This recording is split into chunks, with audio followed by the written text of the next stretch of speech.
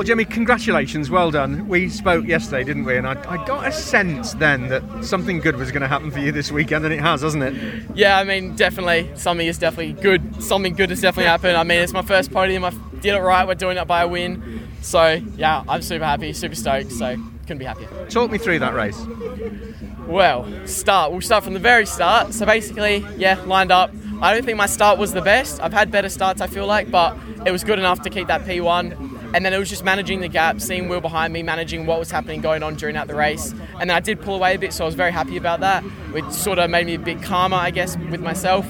And then, the safety car came out, and I'm like, oh no, this could go wrong if we get a one-lap dash. I could get done here, but I'm just under the safety car, just taking deep breaths, making sure I was calm and ready. And just super happy to get the win. Absolutely. Was there a point at which you knew you just had to nurse the tyres towards the end of the race? Because Thruxton is not kind to tyres, as we've already talked about. Yeah, definitely. It's not kind on tyres. I could feel my rear sort of moving around the place a bit. But once I realised I did have a margin enough to be able to just chill around the track sort of thing, I did. I just took my laps as they came. Didn't make the same mistake as I did at Donington when I was in the lead there in the reverse grid race, and kind of went off the track there. But I just kept calm and just did what I did. That sort of a drive does wonders for your confidence going in for the last two races this weekend. Yeah, it's definitely going to do wonders for my confidence. I mean, now I know I can do it. It is possible for me. It's not impossible. I'm super happy. So, yeah.